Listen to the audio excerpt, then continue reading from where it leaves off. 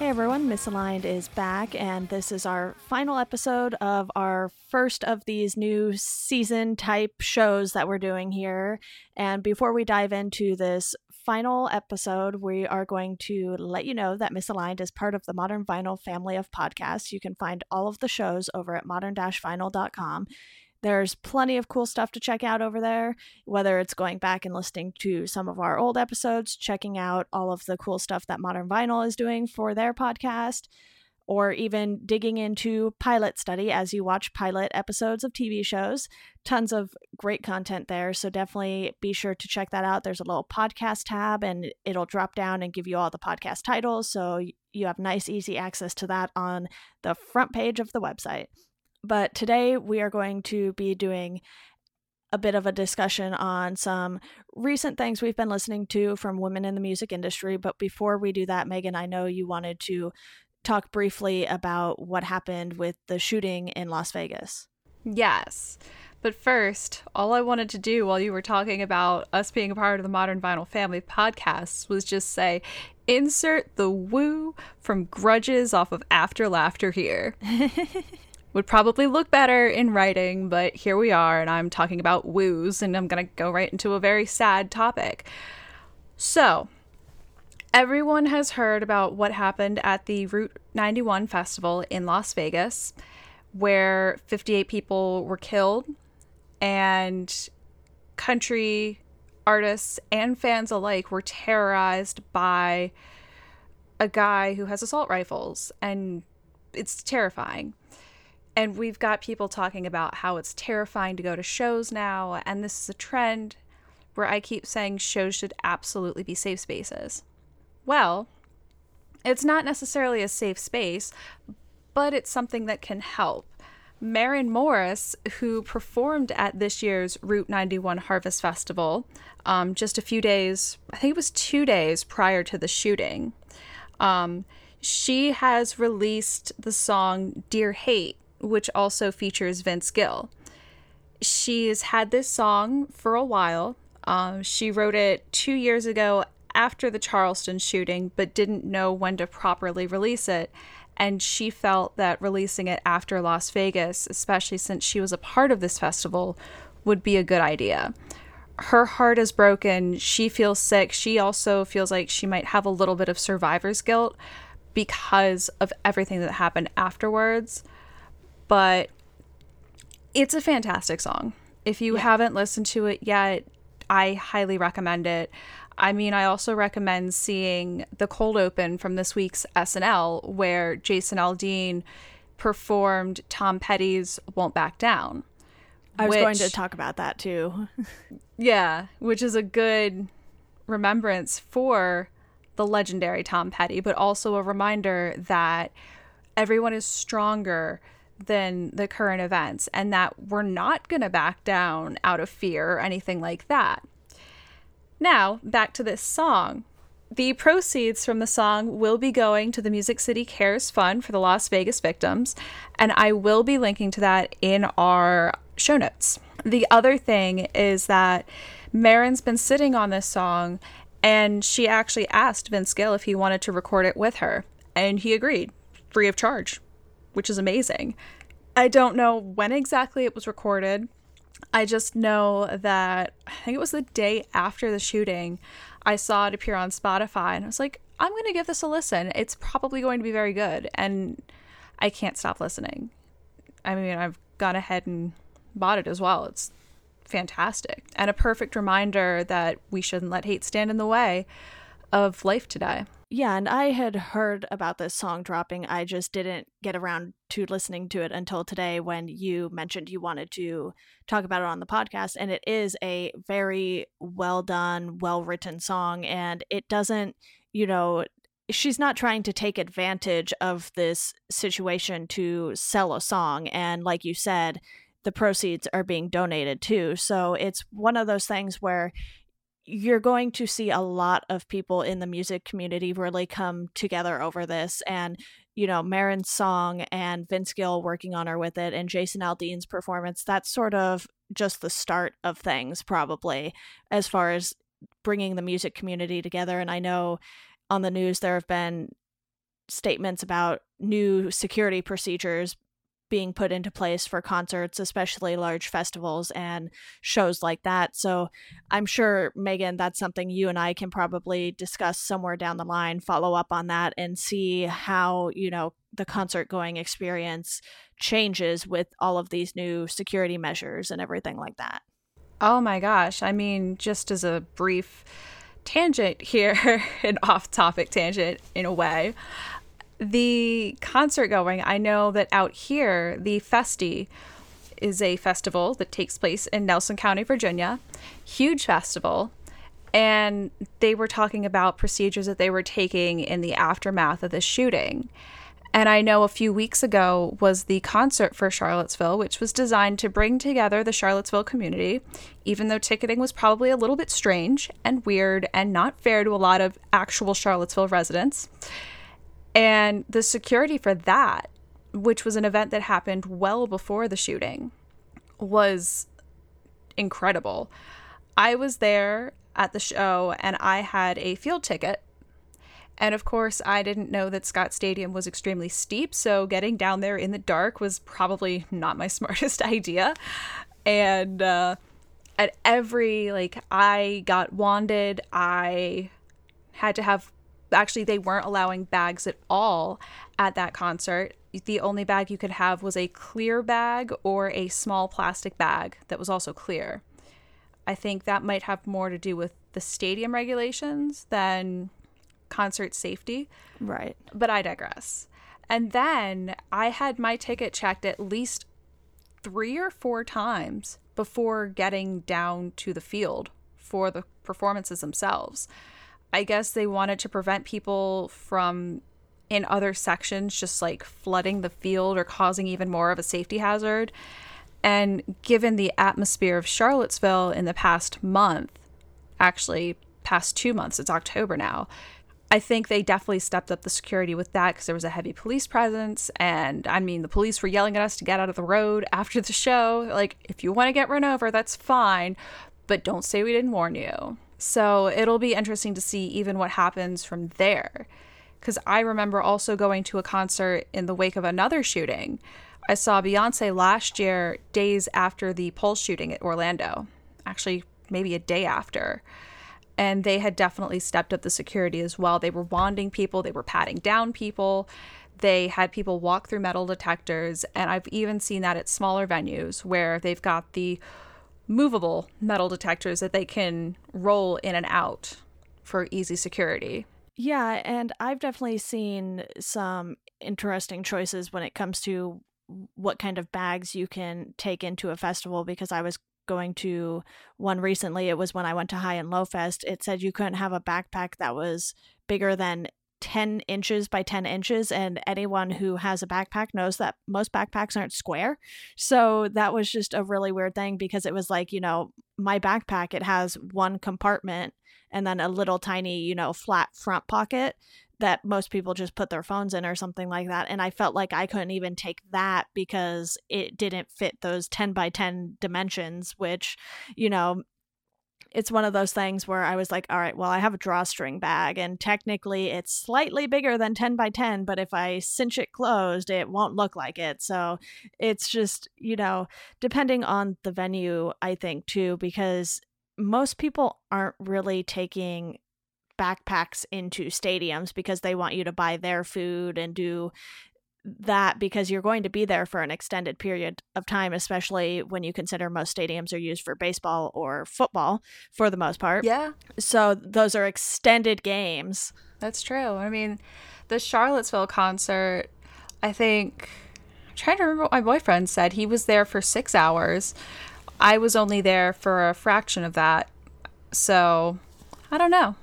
Yeah, it'll definitely be something that we'll follow along with as new things come up here and there. But Megan, why don't we go ahead and move on to our main discussion for this episode, which is just talking about some recent music we've been listening to. And I know the first one on our list here is Sammy Lanzetta's For Avery EP. And, it's such a short EP that I feel like it's so easy for anyone listening to this to just go listen to it right after, because it's literally 9 minutes long and it's 4 songs. So none of the songs I noticed even went over 2.5 minutes. So she's not, like a straight punk artist that you would think of when you say, oh, hey, these songs are under 2.5 minutes, but she definitely has a lot of different vibes going on in her music. Oh my gosh. So I actually chatted with her at this point about a week and a half ago. And that's a feature that will be going live on Modern Vinyl later this week. And when I met her, the first thing she reminded me of was a punk rock Ilana Glazer from Broad City. Okay. And she is so funny in person. She's super, super wonderful. And I have some notes here from my interview with her, which will be spun into a feature, which is great. So she says that, let's see, where is it? Yes, women are running rock and roll right now. She loves it. She enjoys hearing other artists. She enjoys hearing and seeing the support of other ladies in the music industry.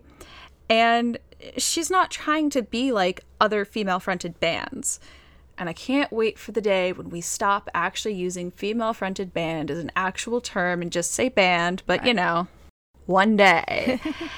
And she told me that she's not really trying to go for any sound in particular. She used to be in a band called Venus Flytrap, and she said that they were grungy. And when they got into the indie world, they ended up creating some softer songs, and she just kind of went with the flow. So as she says, her songs are more like mental vomit or anxiety rock. And one day, she didn't think anything would happen about, signing to 6131, and she woke up to 20,000 Spotify plays. Yeah. Which that's incredible. But yes, oh my gosh. She's wonderful. For Avery is easily one of my favorite EPs this year. And I'm not saying that because I chatted with her. I'm saying that because I genuinely enjoy it. Yeah. And the other interesting thing is Emily over at the Brixton Agency sent me a little preview of it and said she can be compared to artists like Lucy Dacus or Margaret Glaspie, which when I chatted with Sammy, she liked hearing those comparisons because she's friends with Lucy, because Lucy is also well known in the Richmond area, and she thinks it rocks that she's kind of being compared to her. Yeah, and I literally put that same thing down in our notes, that this might be one of my favorite EPs of the year. And a lot of people don't really pay too much attention to EPs when it comes to things like year-end lists and everything like that. Those, for the most part, focus on full-length albums. And I think, something I always try to do is I try to, give maybe my top 10 albums and then my top 5 EPs if it's just something I'm putting up on my own website. And I know a lot of other websites, because they do have an actual staff, unlike mine, they'll typically just focus on the full lengths and maybe an EP or two will sneak in. But I feel like they don't really necessarily get the attention they might deserve, because this one is a really, really good EP. And I think, honestly, everyone should be listening to it, because there's just so many different genres blended in. And while it does sort of have that more punk vibe to it at times, there's just something so raw about her songwriting ability in this EP. And for her solo act, she only released a single song before this EP. So this is sort of a good first look at what we can expect out of her solo project. Right. And I believe I saw that she will be on tour with Frankie Cosmos. Okay. I want to say. I'm pretty sure it's Frankie Cosmos. I remember seeing that pop up in my Facebook feed, but I know I'm hoping to see her this weekend. She's performing in Charlottesville, so I'm going to go hopefully see her at a pizza place. Nice. That seems like the total perfect place for her to play too, because when I was in Philly, bands would play some of the weirdest places other than people's basements, because being from California, basements aren't really too much of a thing here. So I was like, oh, people are doing shows in their basements, that is cool. Yeah. And actually, I'm a total dingus and somehow mixed up Frankie Cosmos. Like, I have Frankie Cosmos in the notes from my chat with her, so that's probably why I just said it. But she's actually going out on tour with Diet Sig. Oh, okay. Yeah, I think I saw that tour floating around. Yeah, so that's going to be pretty cool, I think. But I'm a dingus. This go figure. Never read your notes and then try to remember who people are going on tour with, because chances are you might be wrong when you say things. It's fine. Close enough. You corrected it. It's fine. But why don't we go ahead and move on to Phoebe Bridgers, because she is someone that I didn't get into her album as soon as I heard about it. I sort of waited for a bit, and this hype sort of started building up around her album when a bunch of my friends started listening to it. I know Jacob Tender and Jason Tate really got into it, and that's when I sort of was like, okay, I need to listen to this. And I listened to it. I think Mandy Moore is also really big into this album as well. Oh, okay. I remember don't think seeing I that on her her Instagram. Oh my gosh, you should. But I'm now following her because the whole Dawes connection on top of me just loving her. But yeah, she's been digging that record too.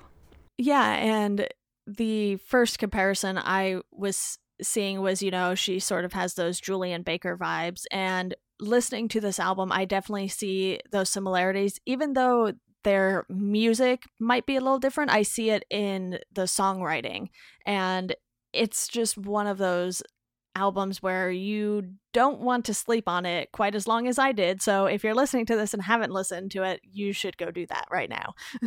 Oh my gosh, like, she's gonna blow up. I can see it now. Kind of blow up in the way that Julian's been blowing up. Yeah. Which is amazing. I mean, Julian is going to be going on tour soon. I'm actually kind of bummed. I think I saw that she's also going to be in Charlottesville on Sunday, and I'm trying to choose between Julian and Sammy.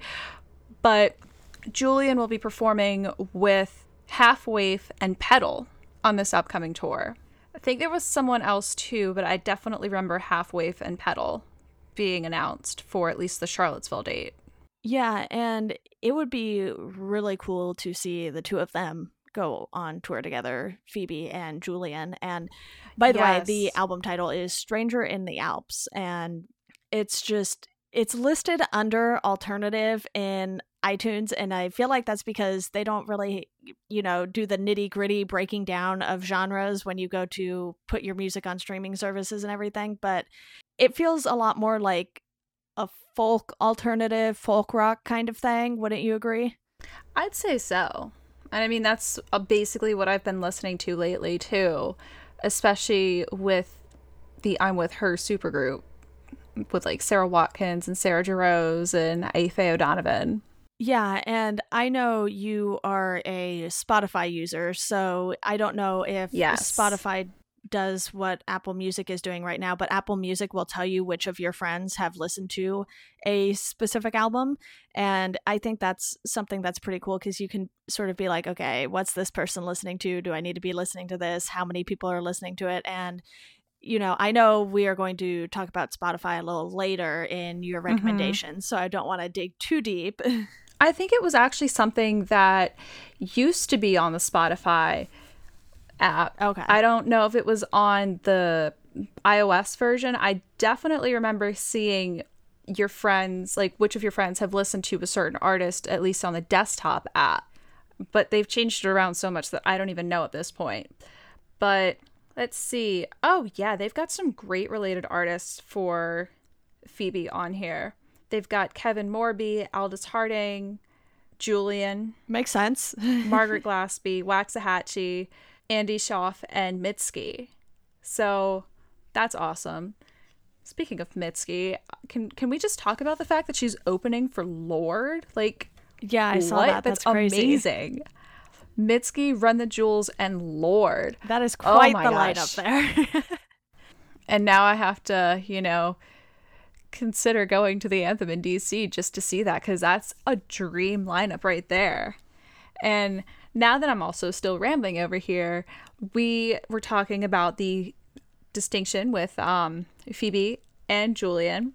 And I also want to add in here, as a very super last minute addition to today's podcast is that Julian Baker was on A Prairie Home Companion, which, if you're not familiar with A Prairie Home Companion, it is a public radio program brought to you by the Minnesota Public Radio.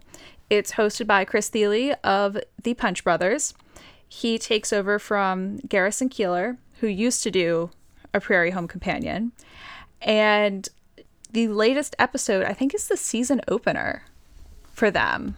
But she performed a new song last night called Hurt Less, and that is coming off of Turn Out the Lights. She also performed Appointments. I mean, obviously, since that's the big single right now. And she performed a rendition of the hymn, It Is Well With My Soul. I have listened to just the new song, Hurt Less, and just my feelings are a wreck. When Julian's album comes out in full, you will probably find me sobbing in a corner. Yeah, I did see something about she performed a new song live. Was it just fan video, or was there like an official video for it? There is actually, you can listen to A Prairie Home Companion. I will be sure to link this episode as well in our notes. But this episode also features appearances by Chris Stapleton, who is amazing live.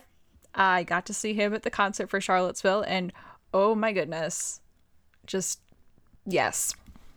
So much yes. And the fact that Julian got to perform pretty much in the same show as Chris Stapleton, that's wild to me. Yeah. Like, that, I would like to see that. I mean, I thought Julian opening for the Decemberists was a weird choice, but it kind of worked, and it was great. And now look at her on Prairie Home Companion. But it also features, let's see here, Emily King and the comedian Laurie Kilmartin. I also believe this episode of A Prairie Home Companion features Chris Thile doing a Tom Petty cover in honor of Tom Petty. So that's not awful either. His covers are, like, if you're familiar with the Punch Brothers, they've got some really good covers. One of their big covers was actually on AV Undercover. I forget which season, but the Punch Brothers did Reptilia by the Strokes. Okay.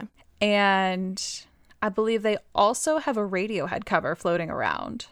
I know that Chris did a cover with Sarah Jarosz. It's also a Radiohead cover. So covers are good. I'll always vouch for how good covers can be. Yeah, definitely. And I know you want to really talk about this next artist and their Tiny Desk appearance, so I will let you do the introduction for this one. Oh my gosh. If you heard our episode with Maria Sherman, you heard us talking a little bit about this, but this is the long-awaited Paramore Tiny Desk concert. They performed 3 songs in the DC office, and oh my gosh, my feelings were everywhere.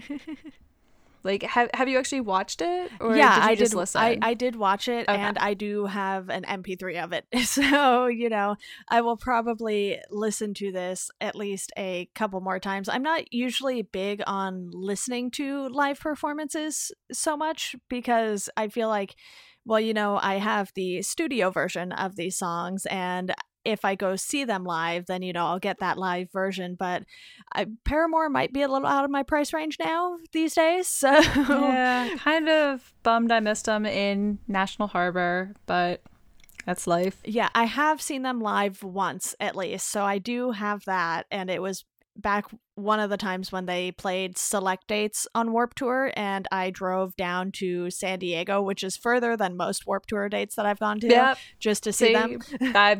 I've never had Paramore on my Warped Tour date, so I've never seen them. One day I will. One day, yes. And the song, yeah, like, oh my gosh, I've seen the live videos from this tour. I've seen my friends' videos. I'm just like, the FOMO is real. But on this Tiny Desk, which always has unique performances, like, you technically can't perform on Tiny Desk more than once unless you do something different. Like, Alt J, for example, has performed twice now, I believe. And the second time, they really had to pull the strings to do something totally different than their last performance. But they opened with Hard Times, obviously, because why not open with an awesome single? And from there, instead of having the drum machine with, like, the poppy beats, it goes to Taylor and Haley performing 26. And you can see the sadness in her face when she performs 26. And of course, I sat there tearing up because I'm a sap. And I still stand by the fact that 26 is my favorite song off of After Laughter. And then to, make everyone not weepy and sad, they did an awesome rendition of Fake Happy. Yeah. So the 3-song Tiny Desk is just, it's great. They're great. Bob Boilin's great. NPR is great. This is easily one of my favorite Tiny Desks from this year. Yeah, and they definitely know how to get artists that will put on good performances too. And I think with the song selection that Paramore had for this one, just the fact that 26, it was just her and Taylor performing and the rest of the band sort of just had to sit there. It didn't seem like one of those situations where it would probably be awkward for most bands to sit there and not have the majority of their members doing anything during a song, but they made it work. And I think I was looking around the office and I was like, this totally feels like a Paramore room too, just the way, they have the office decorated and everything for the Tiny Desk section. Yeah. I was like, this really just feels like a whole Paramore vibe here. And, with certain bands, maybe that same backdrop doesn't quite give you that same impression, but I feel like here they really just had something that worked all around, and that made the performance as good as it was, even though, you still have Haley putting on a great performance herself too. It wasn't, solely one thing or the other. It was sort of just everything coming together. True. And I'm just going to add in here that Tiny Desk concerts are available on the podcast app if you have an iPhone. And you can get them in either an audio or a video format, which is very, very nice. Like right now, the most recent episode that comes up for audio is the Paramore episode. Right. Which is already one of the best of the podcast. But if I were to go to, say, the video one, because another band, I want to say, performed too, they have way more video Tiny Desks. Like, sometimes you just have to watch them as opposed to listen to them. I don't know. I'm not seeing it. They tricked you. Then again, I'm also... You know what? I updated to iOS 11 and they completely changed the podcast app. So this is my first time going through it. Yeah, I don't know if I've even opened it. Oh, okay. Here we go. Yeah, it's kind of confusing. Snail Mail. Snail Mail also did a Tiny Desk, and I believe, I think they may have done it on the same day. Don't quote me on this though, because I do remember seeing just stuff about Snail Mail and Haley together. An ultimate fangirl moment. But while we're talking about Tiny Desks, and while I actually have this pulled up here, Snail Mails is from September 14th. The Paramore one is from October 1st. And this was something that has been teased heavily on social media for the past, 2.5 weeks, I want to say. But if you like that, you will probably like the other Tiny Desk concerts like Bleachers or Jason Isbell. Or even Diet Sig. Diet Sig, I forgot they did a Tiny Desk this year too. Yeah, and like I said, they get a ton of great artists. One of the things I want to mention real quick before we move on, when I was listening to this, I kept getting this feeling. I was like, what if Hayley Williams and Kesha did a song together? Because they're sort of in this new mindset, the two of them, for, where they are artistically now. And I think that's something that could be a really interesting mashup. Oh my God, yes, please. Yes, please. That would be amazing. And just, oh my gosh. I think the music world might implode. Because you'd have everyone wearing glitter in ode to this current essence that Paramore has. And also, maybe, because I don't think Kesha really wants to be associated with the glitter era anymore. Right. Like the party girl era, but I think she could still appreciate it, Yeah, and with the direction Paramore is going in, and with Kesha's new album, I really feel like, not that their sounds are exactly alike, because they definitely aren't, but I feel like their two voices more so would mesh really well together on a song. And obviously the backing music would probably have to be somewhere in between the two, or you know what? Something like that. You know what? Talking about this, and as I'm going back through even the Paramore discography from the self-titled Hate to See Your Heart Break, when I think in the extended version they added on some bonus tracks and Hayley performed with Joy Williams of the Civil Wars. And I feel like if Hayley and Kesha ever did a collaboration, it could potentially be something like the Joy Williams version of Hate to See Your Heart Break. Okay. Which I could see that, like, given Kesha's current direction, that would be really good. Meanwhile, I'm still hoping over here for a potential Casey Musgraves and Hayley collaboration one day. Yeah, we could probably do a full episode on who we want to have doing songs with each other in the, pop and country and sort of alternative worlds here. But I think, if we did that now, we'd probably ramble on way too long. But I know you have another song that you want to talk about that you actually brought to my attention, because I had no clue this existed and I still don't know what the song is saying, but it was very catchy. Yeah, so as everyone knows, reggaeton is very popular right now, partially thanks to Despacito. But while we talk about terrible things that happen, we should mention what's going on in Puerto Rico right now, as well as Florida and Texas with the hurricanes. Irma, Harvey, and Maria are the 3 hurricanes that just decimated the Atlantic Ocean this year and literally decimated the island of Puerto Rico. So Beyonce, the charity queen that she is, actually helped with a remix of a song. Oh, and hey, according to Billboard, I guess Blue Ivy helped out with it too. So J Balvin and Willie William have a song called Mi Gente, and it had already become the first all-Spanish language song to hit number 1 on Spotify's Global 50 chart. And now, oh my gosh, I just clicked on this Billboard article to talk more about it. And it says, now it's taking on a new life thanks in part to a certain 5-year-old tastemaker. So this song was announced, I think, 2 weeks ago? No, a week ago. Anyway, it came out and Beyonce shared a 20-second video on her Instagram saying that she had joined a remix of this song, and all of her proceeds would go straight to disaster relief charities for Puerto Rico, Mexico, and the other recently affected Caribbean islands. So this is actually really cool because she sings in English and Spanish on the track. It's kind of fun to watch the video because I believe they have the lyrics at the bottom and it has the heads of the artists. Okay. And it's kind of like a little sing-along. But it racked up millions of streams in its first 24 hours, topped the iTunes sales chart and YouTube's trend ranking, and it's a hit. Like, I think it will probably be bigger than Despacito, and not just because Beyonce's on it. Right.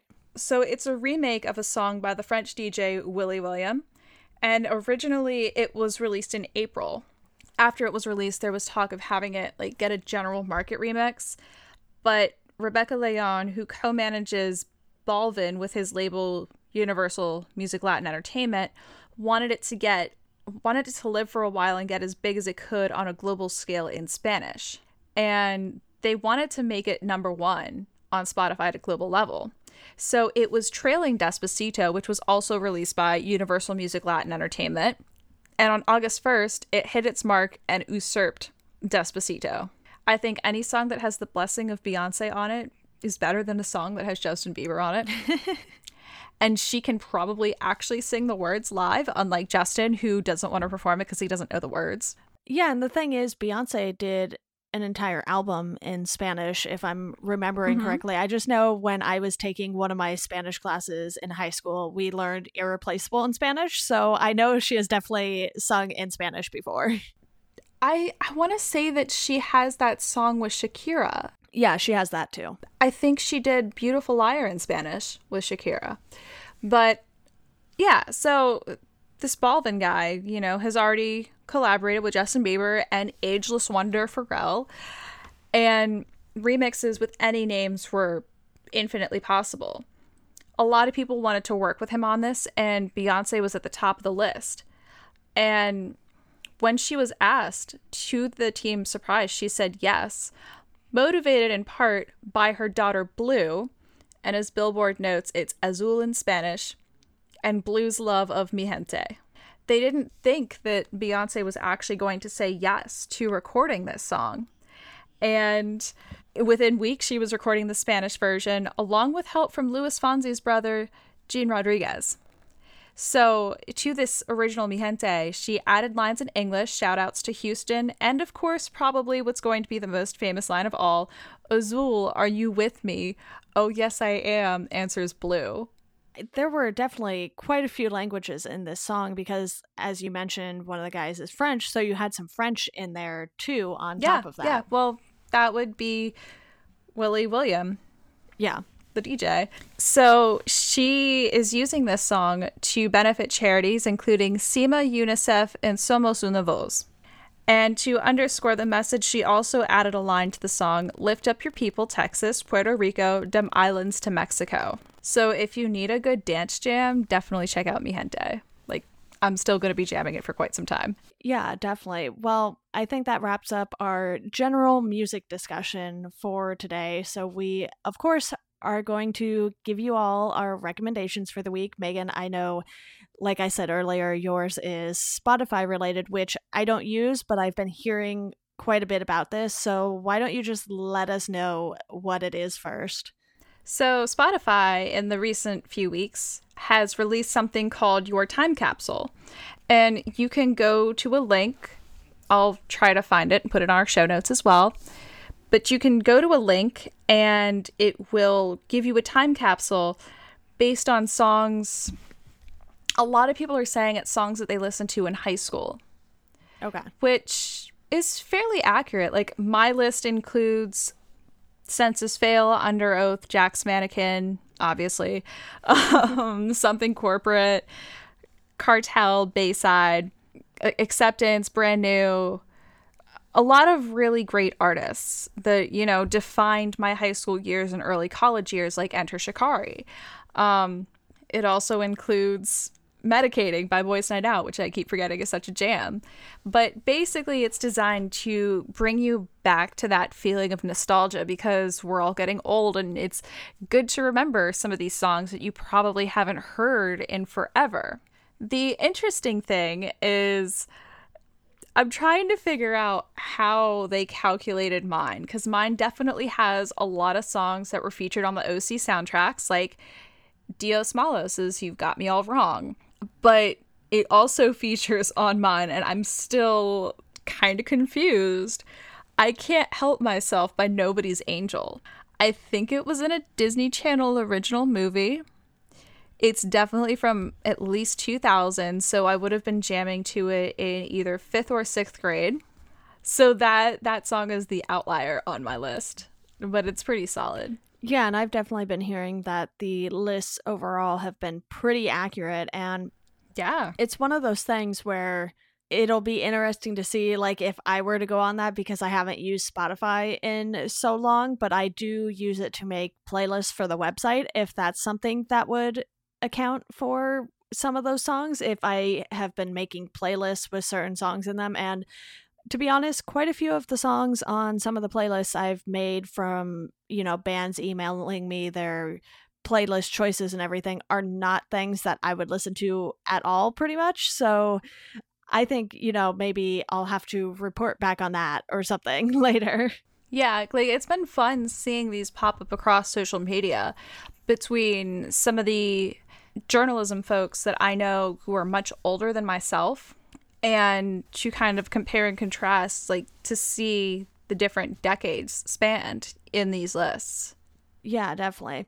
Well, my recommendation for the week is something I know you also enjoy, Megan. My recommendation is Riverdale, because I recently binge watched that, and I actually just did a post on some similarities between Riverdale and One Tree Hill over at Hidden Remote, which was fun to do. I didn't go super in depth on it. It was more just some surface level comparisons and similarities that I noticed while I was binge watching, and I just felt like I had to get them out, get them in an article, because I felt like I was going to go crazy if I didn't. But it's one of those... And the new season's coming out soon. Yeah, it's actually coming, I think, by the time you hear this or shortly after you hear this. So it'll be out. It comes out Wednesday? Whatever day the 11th is. If that's Wednesday, I think that's Wednesday when this is coming out. So if you... Yep, it's Wednesday. It's Wednesday. Just did the math. Yeah, so if you have watched season 1, obviously, hello, come enjoy season 2. And if you haven't, it's on Netflix, which is how I binge watched it. And it was so quick to get through because it's a regular channel TV show. So, you know, the episodes were really only like 45 minutes tops, pretty much. And it's just a really good teen drama. And it's also based off of the Archie comics. So if you are into the Archie comics, it won't be quite like the Archie comics, but it'll be those characters that you are much familiar darker with. Yes.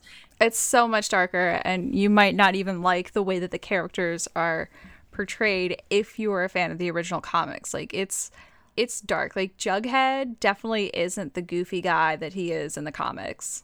Yeah, and I think them taking that darker route sort of made it something I think I enjoyed a little more because of that, because I feel like there have been so many Archie comics over the years, because, you know, Archie's been around for a while, that if they tried to sort of just keep following that exactly like the comics were, I don't know if it would have worked quite as well as this dramatic TV show. Oh my gosh. I mean, I'm here for KJ Appa's abs. I am a Bughead shipper between Betty and Jughead. Spoilers if you haven't watched the show. I'm not sorry. You've probably seen it on the internet everywhere. Those are minor spoilers, though. KJ Appa's abs aren't. They're like right there in full force in the first episode. Like, hello. He plays Archie. So, of course, naturally, he would be the one with the nice abs. Anyway, before I trail off into nice abdom here, it also features characters within the Archie comic universe as well. Like, they've got Josie and the Pussycats. There's been talk of maybe including Sabrina the Teenage Witch, which I think would be pretty awesome. Yeah, because they're doing a spin-off show for Sabrina. I am here for this. But yeah, like, not a lot of people think or even remember properly that Josie and the Pussycats are in that Archieverse. Yeah, I remember the first time they came on the screen and I was like, oh yeah, that's a thing from that, not from something else. And it's just really well done, and I'm very interested in seeing where it goes in season 2. And obviously, comparing Riverdale's first season to the entirety of One Tree Hill was something that, you know, I definitely plan on updating as Riverdale continues, because you and I have no clue how long this show is going to go. And I think One Tree Hill probably lasted quite a bit longer than people thought it would. Which means we need justice for the OC here, which only lasted 4 seasons. I have not watched that yet. Still heartbroken. It's on my that. list. Have not watched it yet. You should watch it. It's very good. Which is also why I went with One Tree Hill for the comparisons, because I was way more familiar with that show than something like I mean, the OC, or is it Laguna Beach? I think it's Laguna Beach. The reality show that gave us such wonderful people like Spencer and Heidi, aka Spidey, who just had a child. Good grief. See, I paid so little attention to that, I didn't realize it was a reality show. I just assumed it was another one like the OC, because it's literally like in the same neighborhood. It's a reality show. It gave us Lauren Conrad and Kristen Cavaletti, all those lovely folks. Okay, but Gossip Girl. There's a different one. Another one I have not watched. There's definitely some comparisons between Riverdale, One Tree Hill, Gossip Girl, The OC, basically every teen drama that's out there. Like, I'm not... Unless it's superhero related. Yeah, like, even Smallville, there could be some comparisons. But I've never been big into the teen dramas in the current day and age, like Pretty Little Liars. I definitely watched that. Yeah, like, I am so into Riverdale, it's crazy.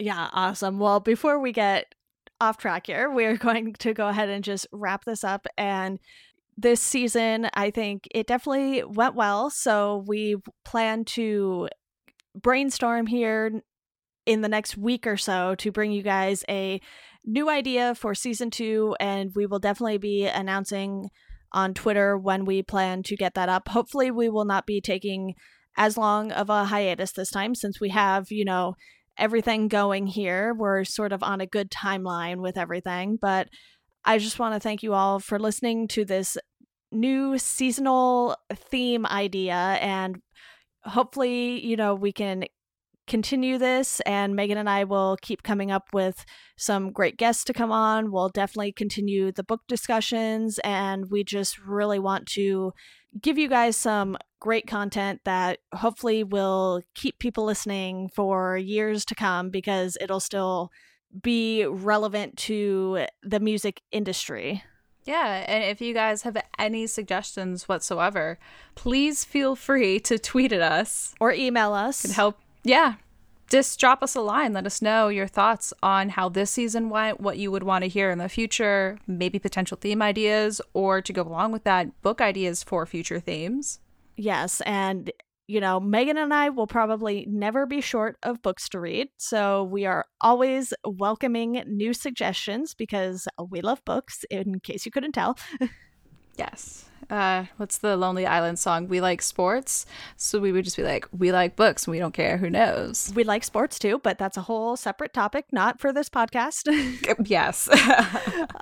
All right. Well, again, thank you all so much for listening, and we hope to be back sooner rather than later. But as always, we hope you all enjoy the rest of your day.